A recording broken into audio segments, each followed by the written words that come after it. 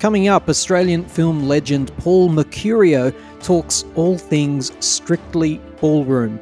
Great memories, sudden global stardom, and getting paid just $35,000 for the role. No royalties here. Stay tuned. Paul Mercurio is in the fortress. Coming to you from the mountain fortress of pop culture.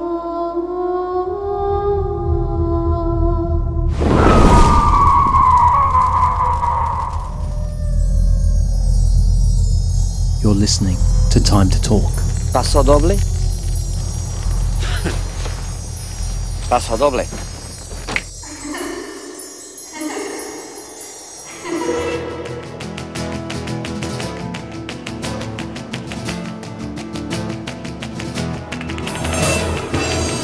Well, it was the Australian romantic comedy that put ballroom dancing on an international stage. In 1992, first-time director Baz Luhrmann premiered his debut film, a big-screen adaptation of a theatre production he had produced some years before. But it wasn't only Baz who was cutting his teeth in this film. The picture's two main stars were also brand new to film. Tara Maurice, who played our favourite Aussie underdog Fran, and of course Paul Mercurio, who played the determined Scott Hastings. Mr. Mercurio, welcome to Time to Talk. Thanks for having me. It's hard to imagine it, isn't it, Paul, that a film with a first-time director, two first-time movie actors in the leads could possibly be so wildly successful. It's a bit of a dream story. It is a dream story without a doubt. You know, there's a lot of people that, make movies, and if you could sort of bottle the formula to make a successful film, that would be great. Strictly kind of came along. I think it came along at the right time in the world, as well as a story. The world kind of needed a bit of a fairy tale at that time. The story was unusual, and I guess having a first-time director and sort of two first-time main actors, there was, none of us had kind of preconceived ideas. We just went and made a film and had fun, and luckily or thankfully, it worked. It's interesting you say the story was unusual, because for me, the story was, so universal, yet the way it was told, I had never seen a story told like that in film before. Yes, and that's where I would say it was unusual. You can kind of say that it's based on a fairy tale, but the way Baz certainly told that story using the ballroom world, and then also the way Baz used the film, his own sort of kind of vocabulary and film techniques with all the massive close-ups and things like that. It was unique. But the story itself, if you just pare back the story, Ugly Duckling, becomes beautiful, and Underdog becomes the hero. That's pretty straightforward, really. Exactly, but it's like I say, it's universal. It appeals to us all. It's easy to forget the absolutely delicious way that the success of this film actually came about in Australia, because it was a small-time movie. It didn't have big marketing campaign. Initially, I understand a movie distributor even pulled out from playing it in a major film theatre in Australia. So it sort of started in just little independent theatres, which, by the way, is where I saw it as a young lad skipping school, by the way, to go and see Strictly Ballroom. There you go. That says a lot about me. And genuinely, the way that this got out there, the way people were motivated to go and see Strictly Ballroom was purely through, initially at least, word of mouth. The audiences were coming out and they were saying, you've got to go and see this. Yeah. So eventually, I think it was week 3 of the film that the major theatres started realising what was going on. It was playing everywhere by the end.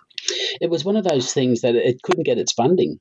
It struggled to get funding to be made as a film, and people were sort of going, who's going to go and watch a film about a ballroom dancer? And I think the film was almost about to fall over, and then the Albert family, Ted Albert and his wife, I think it was Poppy, who owned Sony Music, they actually propped up the rest of the budget and made the movie. And, it's nice to say that the rest is history. The wonderful thing about Strictly, and it happened all around the world, is that at the end of the film, people were so excited and happy and joyful and whatnot. They would stand up and clap and this is, I mean, it happened at the Cannes Film Festival or the Cannes Film Festival when we were there, but people would tell me I went and saw it in, a little cinema somewhere, and at the end of the movie, everyone stood up and clapped, and they It didn't happens. leave, they didn't walk out straight away. They stayed in the theatre, watched the credits, and stood and clapped. And that's the power of a wonderful story and wonderful storytelling. You can't help but get up to your feet. And you do stay to the end of the credits because that's part of the party. In fact, it's almost like the beginning of the party in a way, the credits, that song when it comes on after the success of what's gone on in the movie. It's quite exhilarating, especially the first time you see it. You mentioned the budget. It was a budget of $2 million shot over 6 weeks, I No, understand. it was 3.2 million, I think. Right. So still, in terms of commercial movies, it was a very small budget, and I think we shot it over 7 weeks. In fact, we were filming late one evening, and the producer came down instead and said, "I'm sorry, we've got to stop filming. We've run out of money, and we can't pay overtime tonight, so we need to stop." And we all kind of looked at each other and went, "That doesn't matter. Don't worry about it. We're having fun. Let's just keep shooting." And so we kept shooting. And that's the sort of film it was. And and there was a lot of first timers. There were some experienced actors on there too, but we were just having so much fun. We really we believed in it. We enjoyed working with each other. We enjoyed telling the story. We enjoyed working, and it didn't matter really. It's always nice to get paid, but there are some things you'll just do because it's too important to worry about money. You just you're telling a story. You're having a good time. You're working with people that you love and are like-minded. So, and that was the nature of the film, and I think that comes out in the film as well. $22 million domestically it made, 80 million around the world reportedly. I mean, this is a monster hit when you consider the budget that you just described there. Can you live off the royalties? Ha! I wish. No, I didn't get royalties, sadly. There plenty of people did, but unfortunately, in the same way that people were saying, "Oh, who wants to watch a film about ballroom dancing?" When I eventually got the role, I was a dancer with Sydney Dance Company, so I had to go and find an agent to represent me, and they did a pretty shoddy job, really. A very very small amount of money was offered for me to do the film. Certainly, they wouldn't offer a lead actor that sort of money now. They'd be offering 10 times the amount or even more. You were Um, underpaid. Sorry?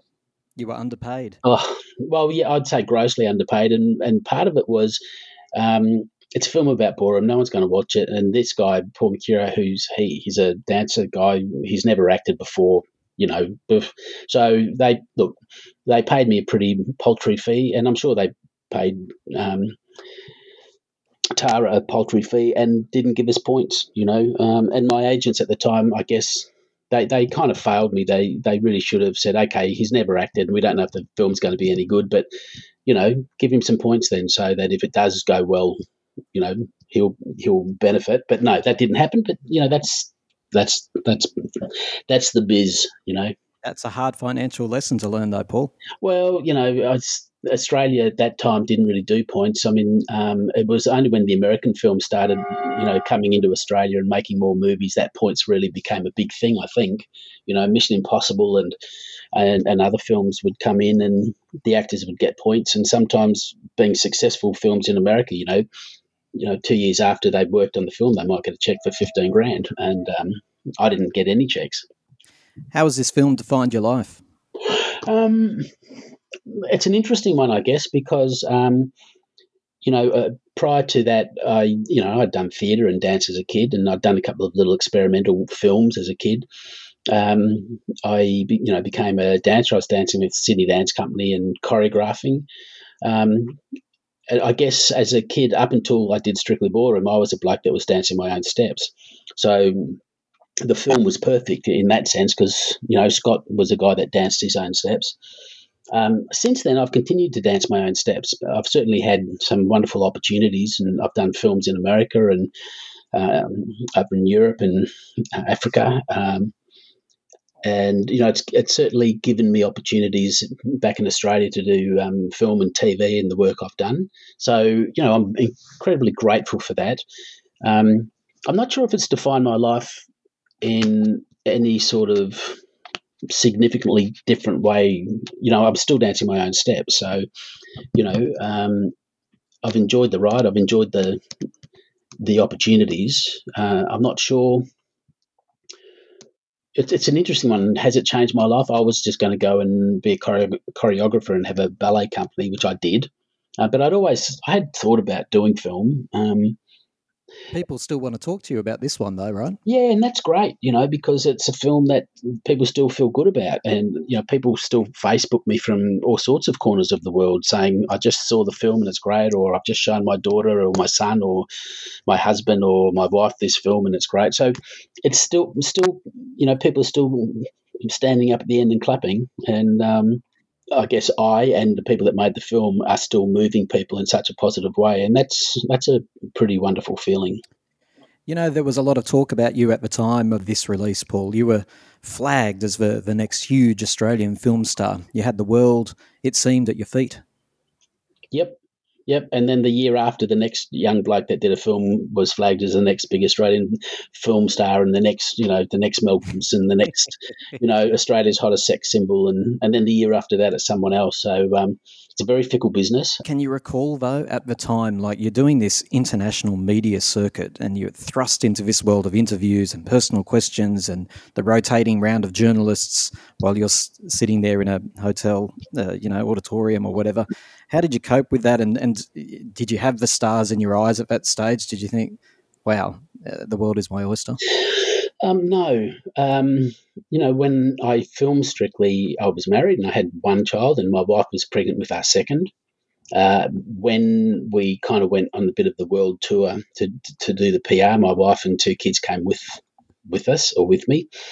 So I'm really grateful for that, because I think that just meant I was grounded in a way. You look at some young people that have that sort of fame and world media attention and they burn out, with drugs or alcohol or whatever. I'd been a dancer with City Dance Company for 10 years and, had done a lot of radio and TV and media sort of things. So it wasn't completely new to me. The level of it was quite new. Can I say, in some of those interviews around that time, the international ones in particular, you did really well, but you looked a little startled. Well, it's pretty huge. You're sitting in a room doing interviews and Tommy Lee Jones walks in and, all these other actors, because you're doing the whole movie circuit, and it's like, Struth, I'm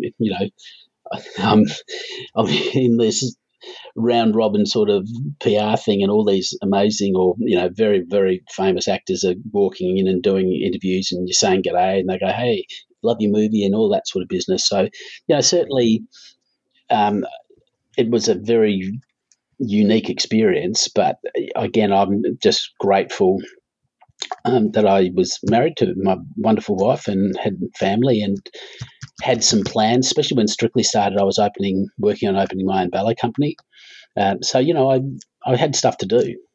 Strictly Ballroom, at the time, even though it was a bona fide hit, there were those who questioned the acting abilities. Did you hear those criticisms at the time? Nope. If most people would come out of that film going, loved it, fantastic. That's a slice of Australiana right there. But you also had other people saying, oh my goodness, that's not the best acting in the world. Didn't hear that at the time, though. I've never heard it. Awesome. Well, that's a very good thing, Paul. Well, you might be making it up, because I said to you, I've been told plenty of questions, but I've heard all the questions, but never that one. Today's 2021, and you're the very first person that has ever mentioned that. So some people thought I was less than perfect. They might not have just been talking about you. I think some international viewers, just trying to work out, is that really the way Australians are? Maybe that was part of the issue too, because, we were very Australian in that film, weren't we? So possibly, I don't know, maybe you're referring to the fact that there were people that thought it was overacted. Pardon me. We thought in rehearsals, we were overacting. Not so much. Well, yeah, me as well, in the ballroom world, and it wasn't until Baz took us to a real life ballroom competition that we realised we were underplaying it. And we saw the real Barry Fifes, we saw the real Kens and all of the real Liz's, and we were just stunned that They exist. not only do they exist in this amazing, over-saturated, overstated, sort of over-important world. And from that point on, we weren't worried about overacting or overreaching the whole thing, because in fact in the ballroom at that time, I guess in the 90s, it was just unbelievably full on. So sure, if people watch the film and said, "Oh, that's so over the top," fine. Go to, if you had gone to a ballroom performance or a ballroom competition, you'd be astounded. It's also a staple of Baz's work, though, isn't it? I mean, it's over the top. It's meant to be exaggerated. It's theatre on film, right? Absolutely, it is. But in the case of the ballroom, because I've seen some of Baz's other films, and uh, you know, I wouldn't say that, but certainly with Strictly Ballroom, I would say it was very strongly rooted in reality, and whereas some of his other films are very, very over the top. Um, Strictly was actually quite indicative of the world. It was actually an honest replication or Mm. reproduction of it. Do you ever look at any particular scenes and wish you'd played them differently or wish they'd been set up differently? Um, there you go. There's a question I've not been asked. Do I? No, no. There's kind of no point. It was funny when I was working with Gary Marshall, and we would do a scene, and they'd say, "Cut, check the gate," and they were happy. So check the gate means I'm happy with the scene. We'll move on to the next one. I looked at some of the actors that were working with him, and they were really high named actors, and they would go up and go, "Is that all right, Gary? Was that okay?" And I thought, Gary's just said, "Check the gate," and that pretty much means he's happy. The time to second guess that is in rehearsal, Yep. and perhaps when you're shooting, because you might be shooting a scene and go, when you've finished a scene, and Baz or the director might come up and say, "Are you happy with that? Do you want to do it again? Is there anything?" That's the point to be questioning. Mm. After the fact, there's no point. So I don't bother. Who did you love working with on this film?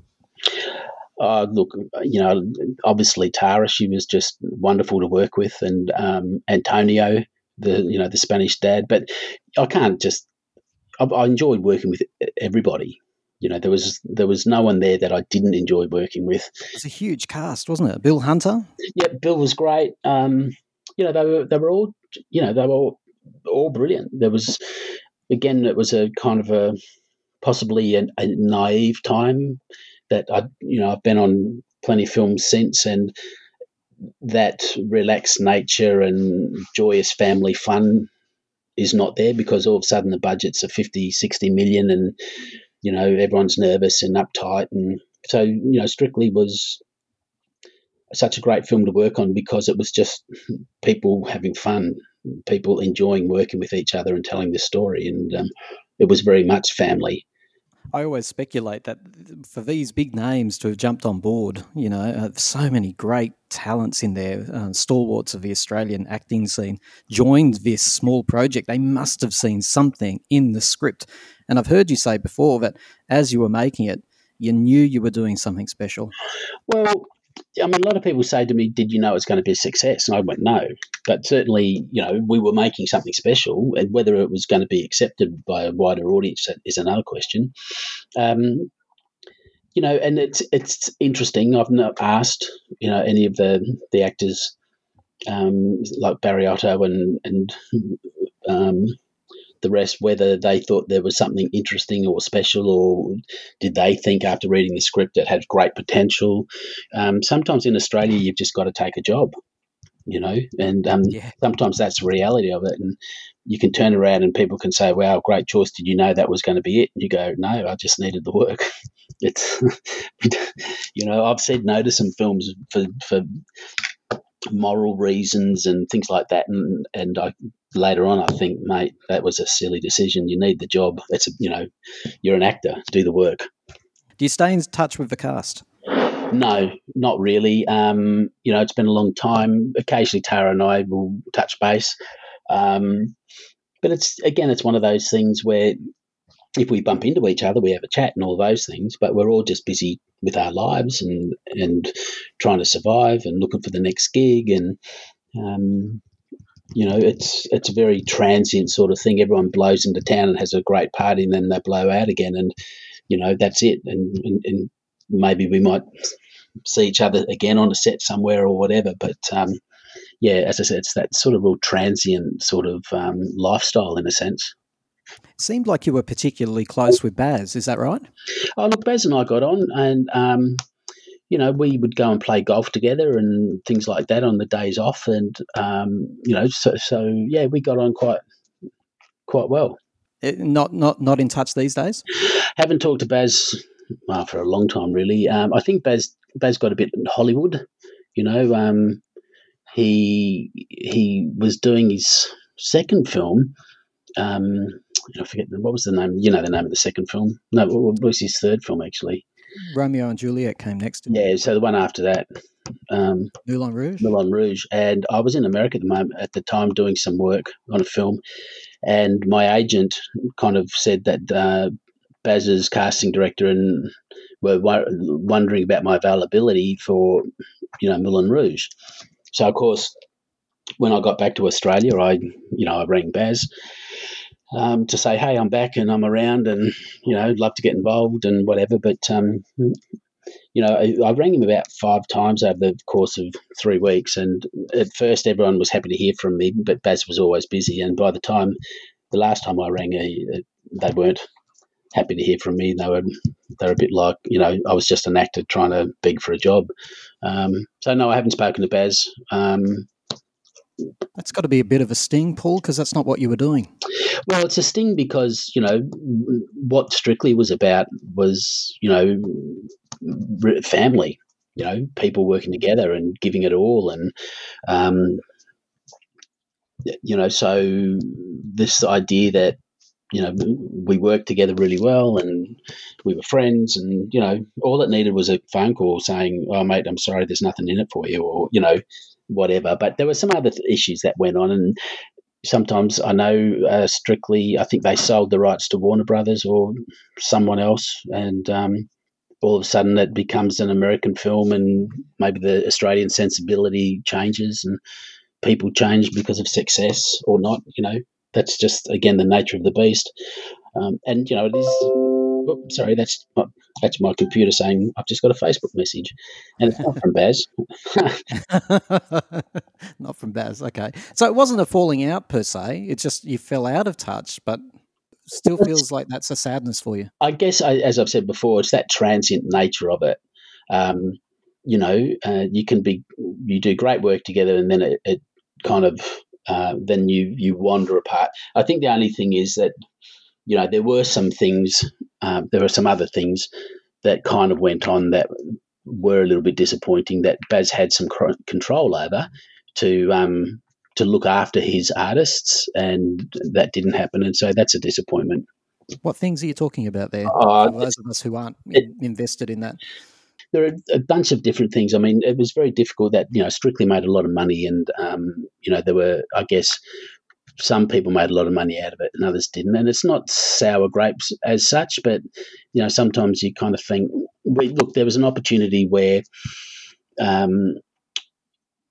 Baz and his production company decided he had his 3 films out, Strictly and Moulin and Romeo and Juliet, and they decided they wanted to put out a 3-box set of the 3 films, and as a bonus they wanted to put out a DVD of behind-the-scenes stuff.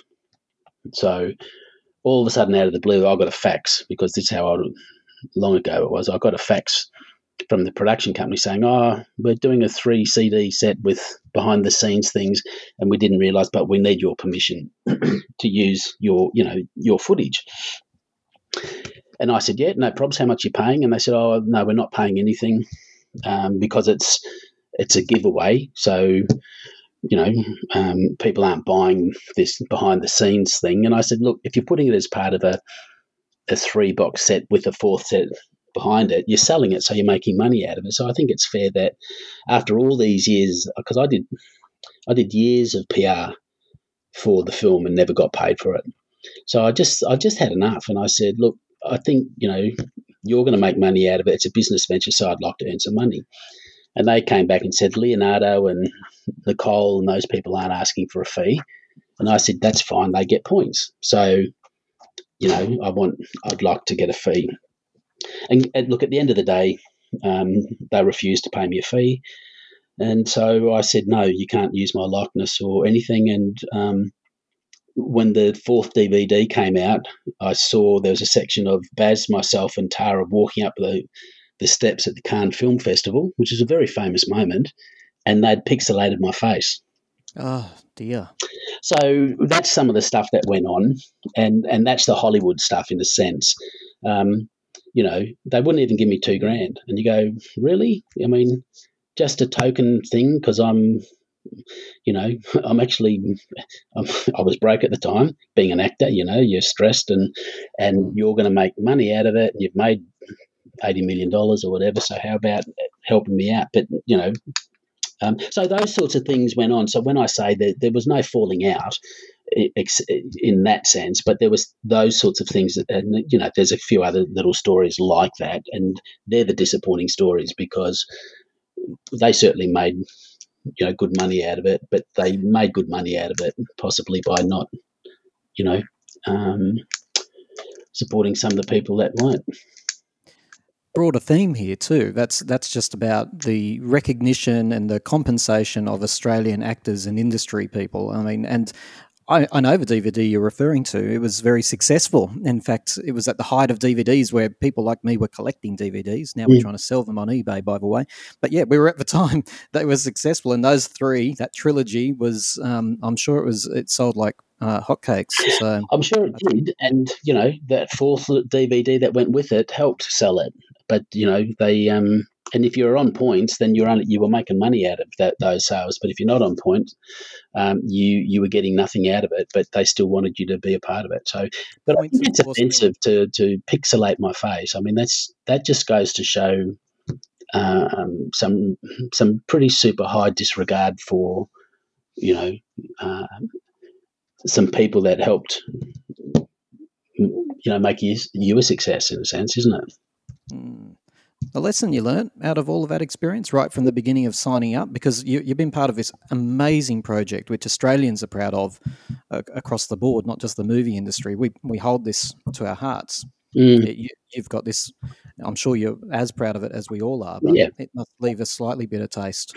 I don't dwell on it. I mean, we're talking about it now, and I've told the story because this is part of the story that is my experience of Strictly. But I've got other stories about the TV world, and it's a pretty cutthroat sort of business, and can be very cutthroat, and it can destroy people's mental health and careers, and that's stupidly part of the industry. So I just keep as positive as I can, keep away from that sort of stuff. And there's a lovely power in saying no.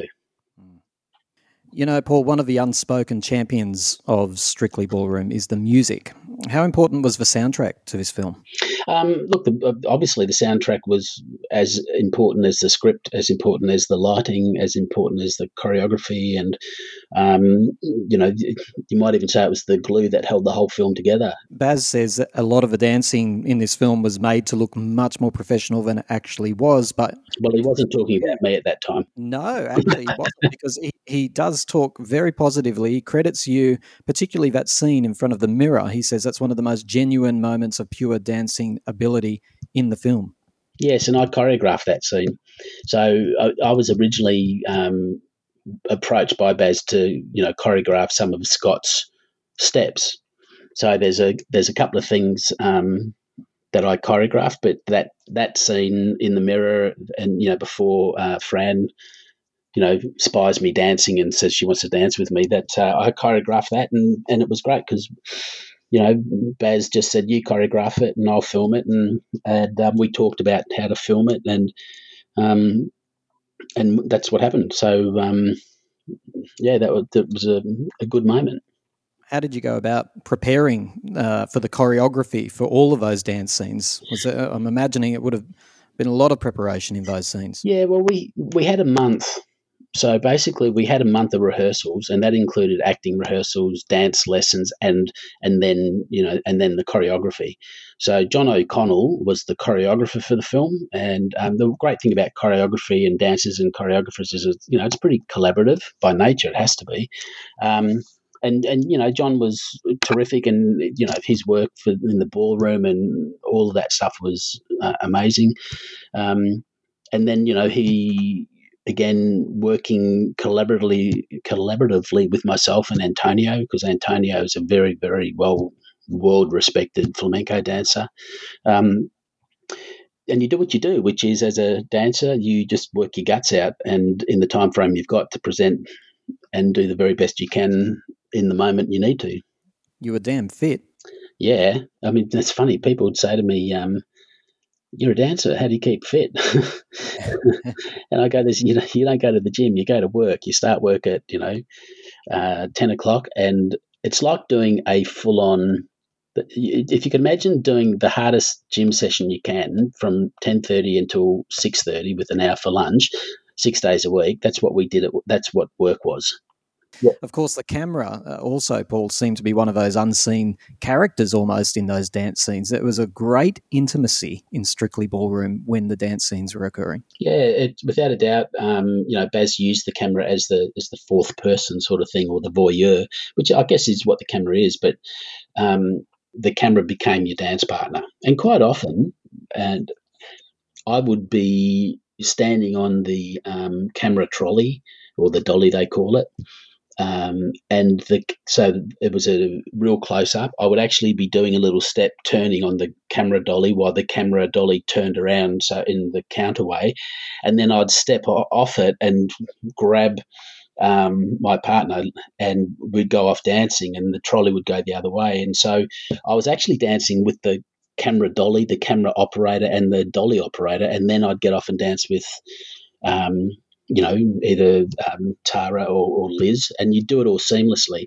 Um, and that was part of what made, the film, and gave it that intimacy. And I must say, if I blow my own trumpet for a minute, all of that's very hard to do. But with all my years of dance and my years as a choreographer, I understood how to kind of be able to do that.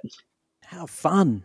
Dancing with the dolly and then onto the girl and then back to the dolly. I mean, that's pretty cool. Well, I think it was unique and is unique. And you go back and you look at Fred Astaire and Gene Kelly and Ginger Rogers and some of those people. They would interact with the camera in that way also. So I guess Baz was bringing back some of those techniques. But I've got to say, look, I didn't find it hard to do, but it is hard to do. Paul, fact or fiction, it took 4 people 4 weeks to design and craft that jacket that you wore in the finale. I've heard that. Where is it now? I think it's at the Museum of Contemporary Art, I think, in Sydney. Were you proud of wearing that jacket? Oh, it's a great jacket. It was bloody heavy, though, I can tell you that, really. It looked heavy. Yeah, it weighed a few kilos.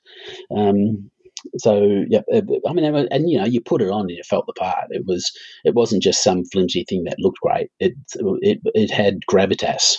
The costumes in this film, of course, were the stars themselves. Tara says that you had it easy compared to her with the dancing because she was doing it all in high heels. Well, the flamenco shoes were high heels. In fact, I think 11 or I said we had a month of rehearsal. I think 11 days out, I was rehearsing in my flamenco boots, and I was doing this. It's called a double.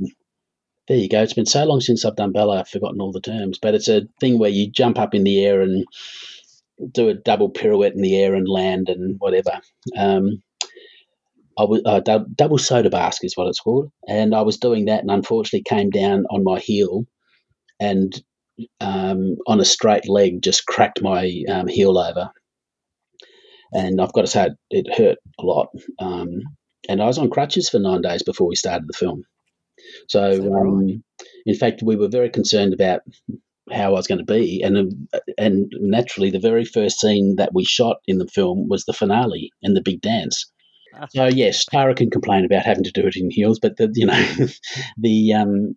the flamenco boots they had quite a heel on them. But look, I also agree with Tara, and Ginger Rogers always said that, Fred Astaire was great, but he didn't have to dance backwards in high heels.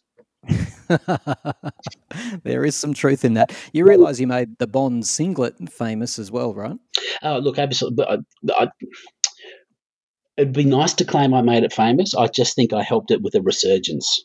I had a bit of a campaign with them over a couple of years, and there's a little clip you can find on the internet with Chesty and I dancing together, and it was great. Although the downside of that is I had a few people rather upset that the prices of the singlets went up after Strictly.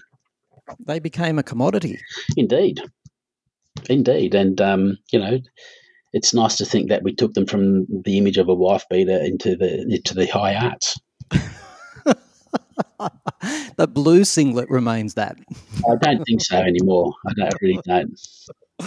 That film made you a gay icon too. How did that sit with you? Well, I was a gay icon before then because, as such, in Sydney with Sydney Dance Company, it had a pretty strong gay following, as well as just it had a great following, but there was a pretty strong gay contingent. So, that wasn't new to me in that sense. I read that you, as a young lad, had it tough at times doing ballet and jazz. Did it bother you when this came out? So many people were speculating about your sexuality following the release of Strictly. Well, actually, after Strictly, I didn't feel anyone was speculating on my sexuality. Certainly, as a young bloke dancing, you as a young boy or young teen, whatever, doing ballet, you must be gay. And so, there were the straight people that wanted to beat me up for it, and then there was the gay guys that wanted to take me out. But the thing about Strictly, and one of the best things about it, amongst all of the best things, was that people who hitherto would have wanted to beat me up at the pub for being a dancer and therefore gay, they'd come up to me, and one bloke came up to me one day and he said, my wife dragged me kicking and screaming to see your bloody movie, and it was the best thing she ever done. And so there's the same guy that used to want to beat me up now was buying me a beer. The consequence of that was I was asked by Stephen Elliott and he offered me a role in Priscilla, Queen of the Desert. And you turned it down. I turned it down, and I really ummed and ahed for a period, but about it, because obviously as an actor you want to do films and you want to work, and I just thought I can't do Priscilla because the same people that thought I was gay, it's now okay for a guy to dance, and and if I go and do Priscilla, that might just change that whole decision, and people might turn around and go, so he was gay or something. So well, you know what, Paul? Jason Donovan turned it down because he was having his own publicity issues with is he or isn't he gay? And it's easy now to sit here in 2021 and say, what's the big deal? But it was actually problematic in a professional career back then. Did that have any bearing on your decision to turn it down? No. The reason I turned it down was I'd finally broken through and said, you can be a guy and you can dance, and you don't have to be gay to do it, but you can be a guy and you can dance, and that's okay. And it doesn't. Do you regret turning it down in hindsight? No, I don't. And in fact, I turned that down, and then I got Exit to Eden. So, but the thing about Exit to Eden is, that got me to America, and for 7 years I went to America and made a movie a year. So, if I didn't do Exit to Eden, would I have had that American career or not? I don't know. So, no, I don't regret turning Priscilla down. In Strictly, you weren't the quintessential movie hero. You were a beautiful male lead rather than a rough and tough one, which is what is usually synonymous with the male hero in a film. Yeah, I guess so. I guess that's interesting, isn't it? So I broke stereotypes, which is great. It's okay to be a bloke and still, be in touch with your feminine side.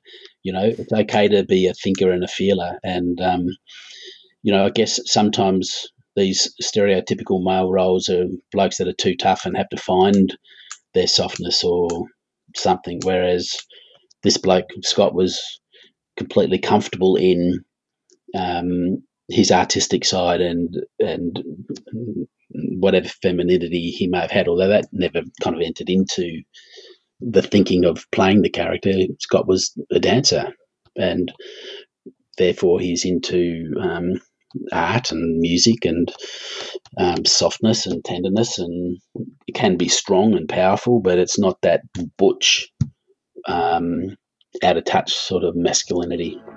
The Time to Talk show is a podcast made by passionate amateurs who simply love pop culture. Unlike other podcasts, we can't raise revenue through traditional advertising, so we rely on the support of our listeners to keep us going. If you'd like to make a donation to Time to Talk, click on the link in the description. Your support will help with our production costs and allow us to keep bringing you content that celebrates, honours and skewers the very best and worst in the world of popular music, film, trends and culture. Thank you for enjoying our shows. We absolutely love our growing legion of loyal listeners.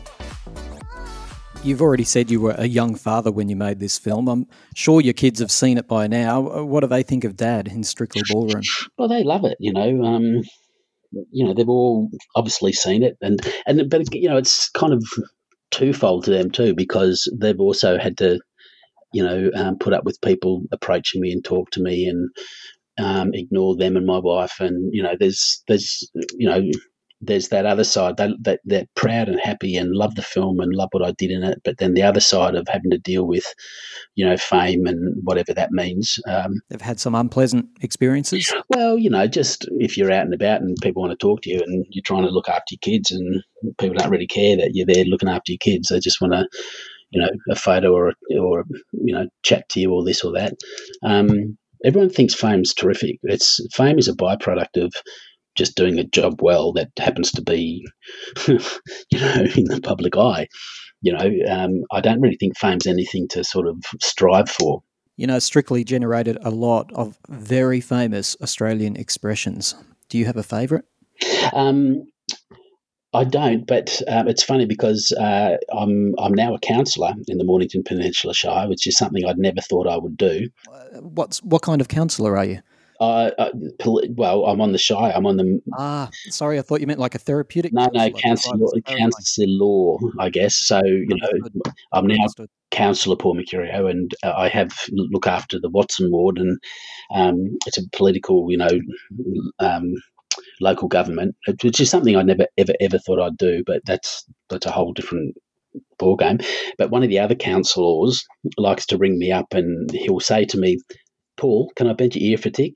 And the first time he did it, because his wife is an ex-dancer and loves the film, and she puts him up to it. And I went, "Yeah, sure, mate, what?" And then I went, I haven't for a long time. So so he likes to do that to me. I've got my happy face on today, Les. Yep. I often say that. I will say that to people at times. I say, "Have you got your happy face on?"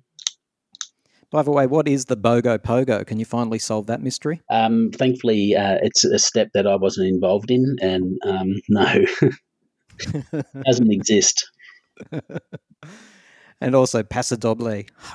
Paso Doble. Yeah. I always loved Antonio going, "You dance the Paso Doble." I just love that. It's a fantastic whole scene at Fran's house.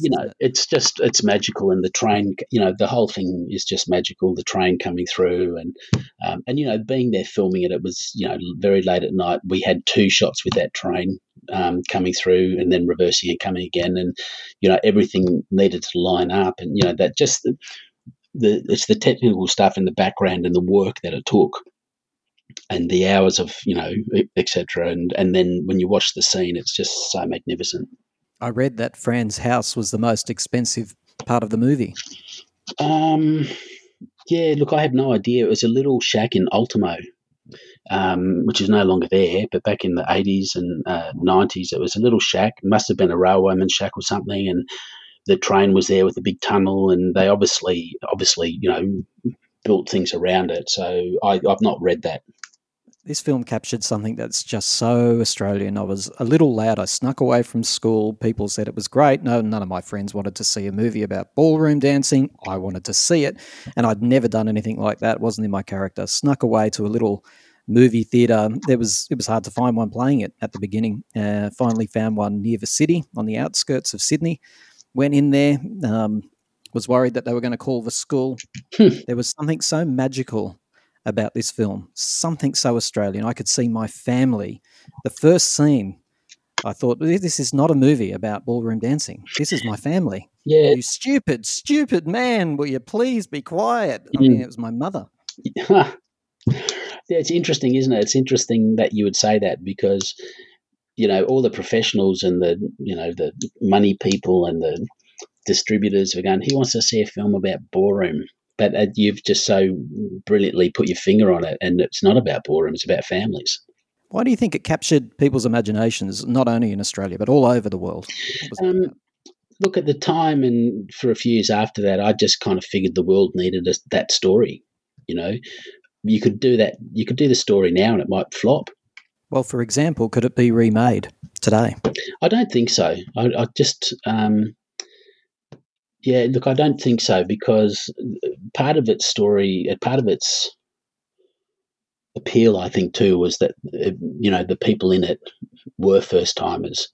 There was a lovely blend of first timers and experienced people, and it was a lovely blend of giving it a go, trying something new, doing some new steps. If you tried to remake it, I just don't think you could capture that raw innocence and naivety. You just can't. The stage play just, no offense to anyone, I'm sure everyone did wonderful work, but I just think it would only ever be a shadow of what the film was. In the United States, it was compared to Dirty Dancing that had come just before it. Yeah, I mean, I love Dirty Dancing. I went and saw Dirty Dancing in the theatre. I loved also all that jazz and Fame, and but very different film, I think. You've already mentioned Strictly Ballroom. It's sort of taken off and has a new life all of its own now. I'm assuming that you weren't ever invited into those stage adaptations that you've spoken about, or this second life or this continuous life that it seems to have. No, funnily enough, we were kept well away from it. Could have made a cameo, Paul.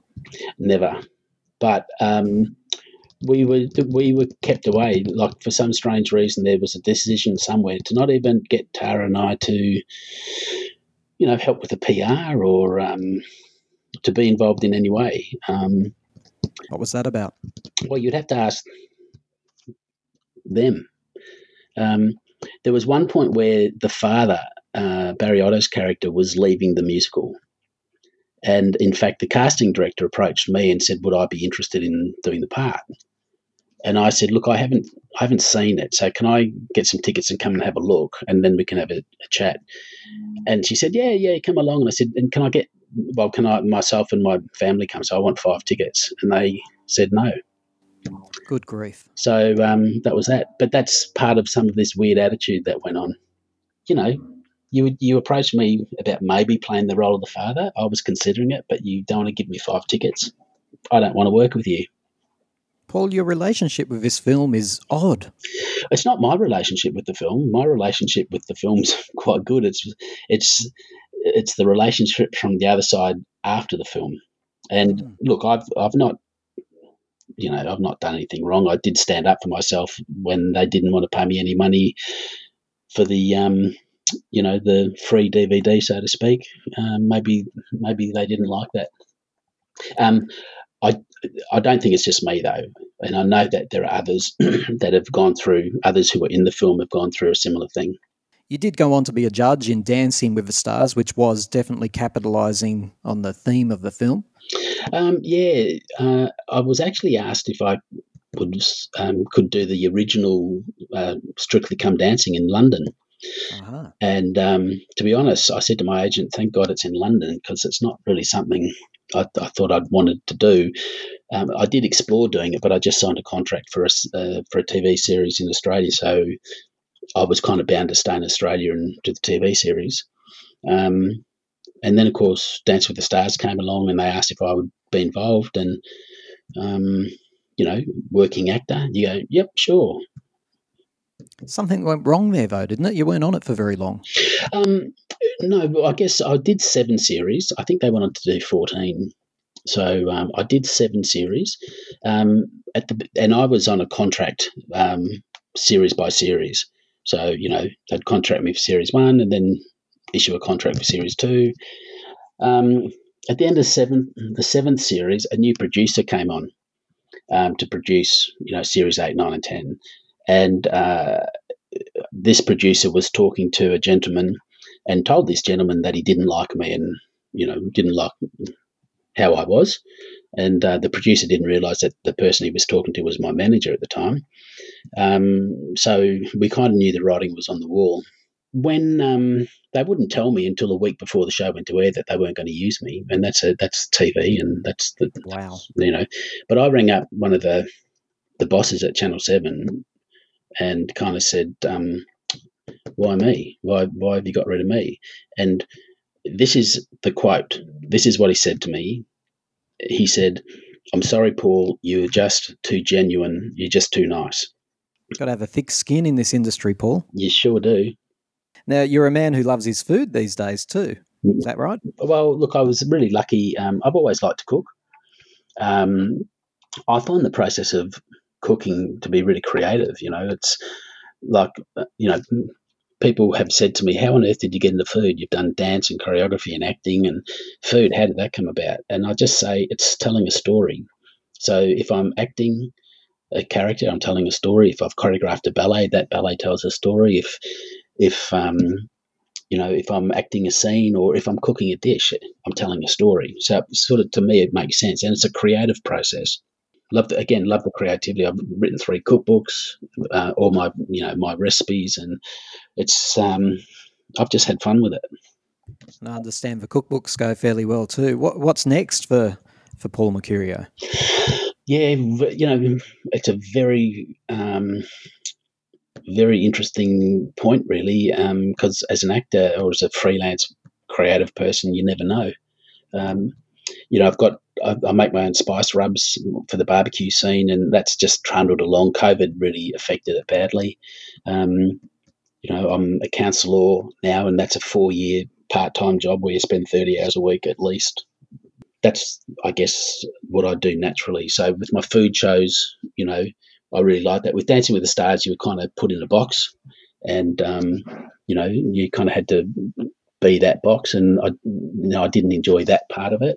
But with my food shows, and when I host stuff, or when I do cooking demos for companies or groups or festivals, it's just you're up having fun. It's a bit of comedy, it's a bit of serious, it's a bit of a journey, it's a bit of learning, it's a bit of inspiration. It's nourishing. Final question, Paul. Are you content?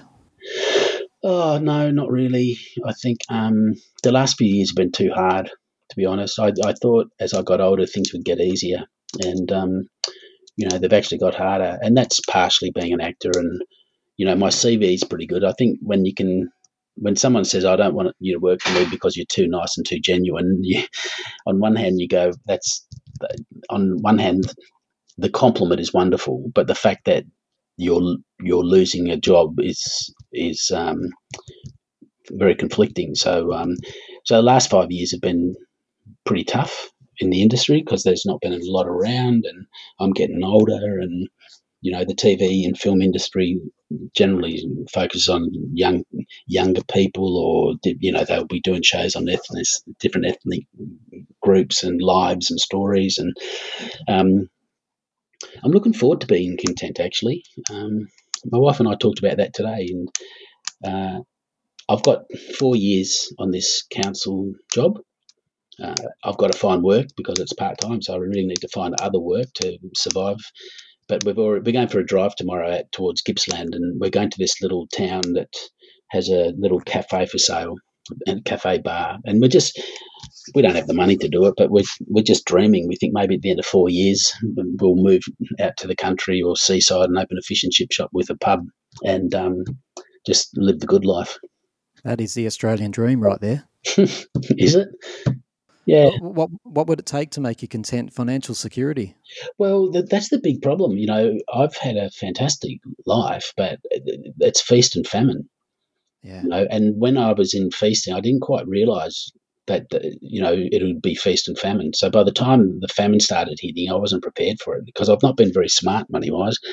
I've earned some sort of good money, but I haven't spent it on big things. People have flown people to LA and had dinner parties and taken people to dinner, and I don't have a big Mercedes car or anything like that. Big misconception, isn't it? That when you've been in a film like Strictly Ballroom and had some Hollywood success to whatever degree, that you're pretty much set. Well, I think I told you this when we talked a while back. I got paid $35,000 to do Strictly Ballroom. So when people see me and they go, Jesus, what are you doing here? Or why are you doing this job? I mean, I've worked on building sites, and they go, what are you doing? Do you own this building site? And I go, yeah. Or you look like that bloke from Strictly Ballroom. And I'll go, yeah, geez, sorry about that. I'll say, yeah, people tell me that, but geez, I wish I had his money. And they go, yeah. So, yeah, there is a misconception, and that's part of the detritus of fame, Not even a year's income. Well, not $35,000 back then. I mean, back then when I was dancing with Sydney Dance Company, I was on $40,000 a year. In that, that was considered to be one of the highest kind of wages in contemporary ballet in the 80s, 90s.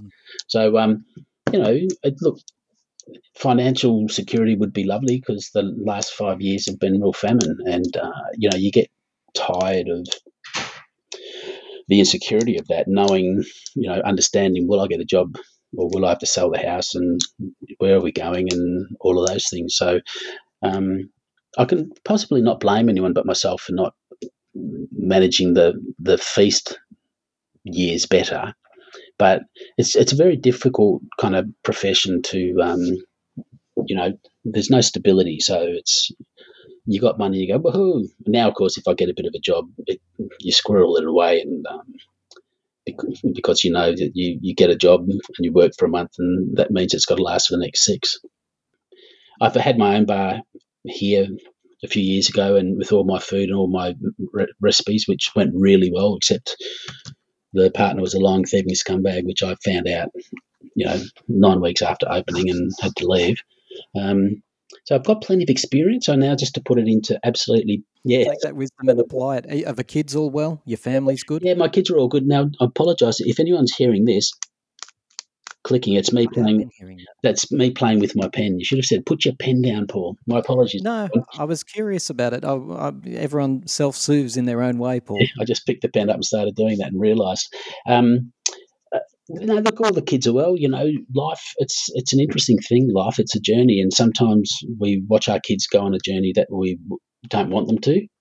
Whether they go through a bit of hardship or a this or a that, and then you see them going down the journey that you're really happy about, and you get excited. And you've got to realise, certainly as a parent, ultimately we're facilitators.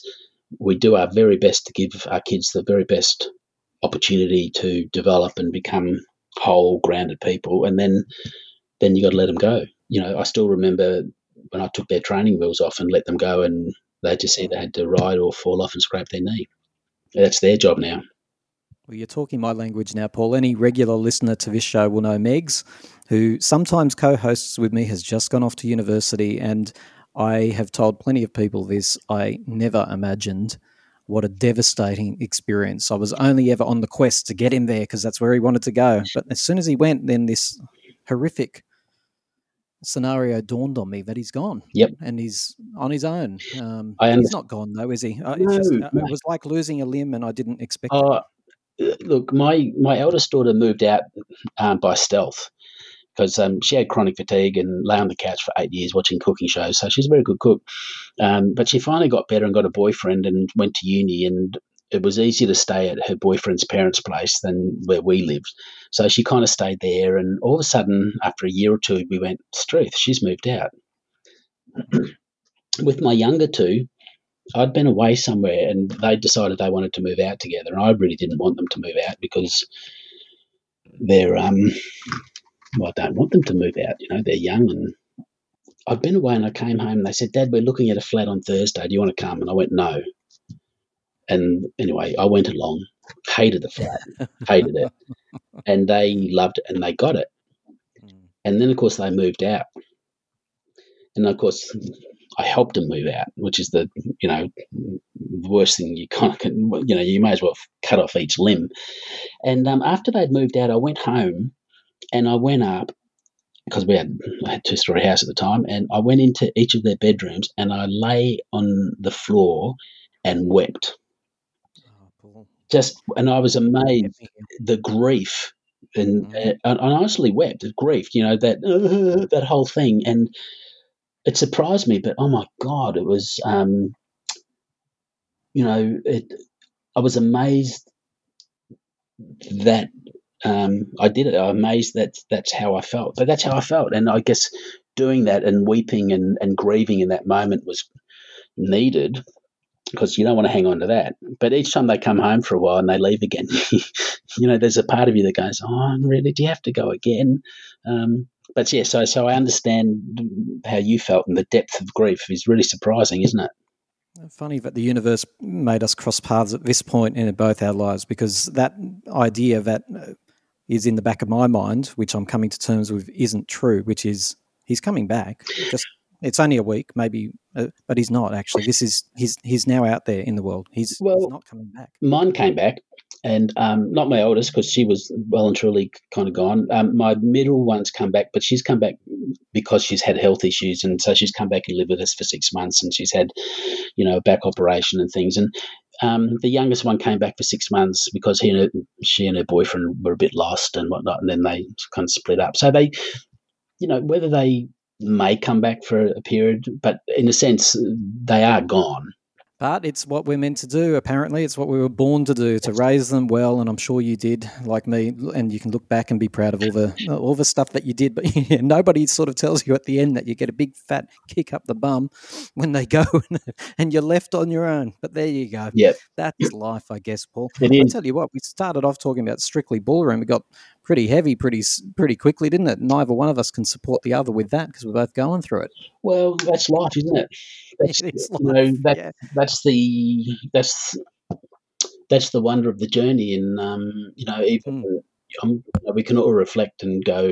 As I said, things have got harder for me, and I'm surprised at it. But that's still life. That's my journey, and obviously there's the lessons that I need to learn, and I'm open to it, and I'm grateful for the opportunity, and I'll do my best to learn them. And that's what life is, whether you love it or hate it. It's you have to live it. You know what, Paul? Another way of looking at it, you're on the cusp of your next adventure. I'm sure that is true for both of us. So Paul Mercurio, the star of our beloved Australian favourite Strictly Ballroom. And you can share his passion for cooking, apparently, and other things on his website, paulmercurio.com. Is that right? Yep, it's paulmercurio.com. And if you want to follow me on Instagram, it's Paul_Mercurio_official. That's where people can find out all the new things that you're about to do with your new world that you're now finding yourself in, Paul. Paul, it's been a great pleasure talking to you. Thank you. Thank you very much for being interested and willing enough to spend some time with me. I appreciate it.